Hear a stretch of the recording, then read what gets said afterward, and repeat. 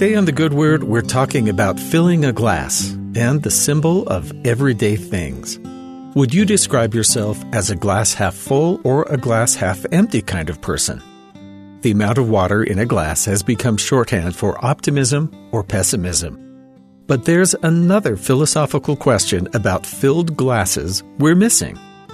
The hypothetical glass is full. Even if only half of the substance is water, the rest of the space is occupied by air. Why discount something so essential to life as oxygen? It comes down to different definitions of full and our human tendency to only consider what we think is directly relevant. Sure, the glass has some air in it, but everything around it does too. The room and the building, they're all full of air. The room isn't full of water, which makes the question of the contents of the glass a very specific question. Many common situations take on more meaning when we put it in their proper context. We interact with glasses of water every day, but the question of optimism or pessimism adds a layer of nuance to a daily task. Similarly, we eat and drink more often than almost anything else we do, but God has elevated food and drink to something higher in certain situations.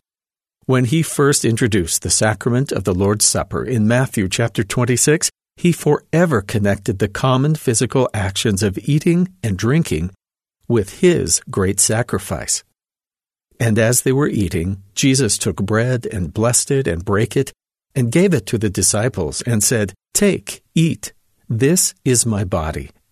And he took the cup and gave thanks and gave it to them, saying, "Drink ye all of it. For this is my blood of the New Testament, which is shed for many for the remission of sins." This explanation is expanded in the Book of Mormon in 3 Nephi chapter 18. Not only is common drink and bread made sacred through association, but the Lord extends the symbolism of being filled. And when the disciples had come with bread and wine, he took of the bread and brake and blessed it. And he gave unto the disciples and commanded that they should eat. And when they had eaten and were filled, he commanded that they should give unto the multitude. And when the multitude had eaten and were filled, he said unto the disciples, Behold, there shall be one ordained among you, and to him will I give power that he shall break bread and bless it, and give it unto the people of my church, unto all those who shall believe and be baptized in my name.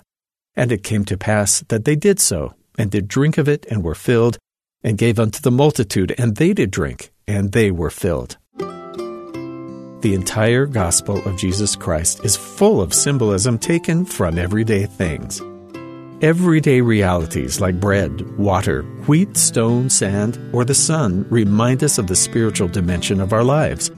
We may not think of the sacrament of the Lord's Supper or communion every time we grab a quick bite to eat, but the regular repetition of that communion never lets it stray too far from our minds. It fills us in a way that we can't hope to replace with carbohydrates or calories.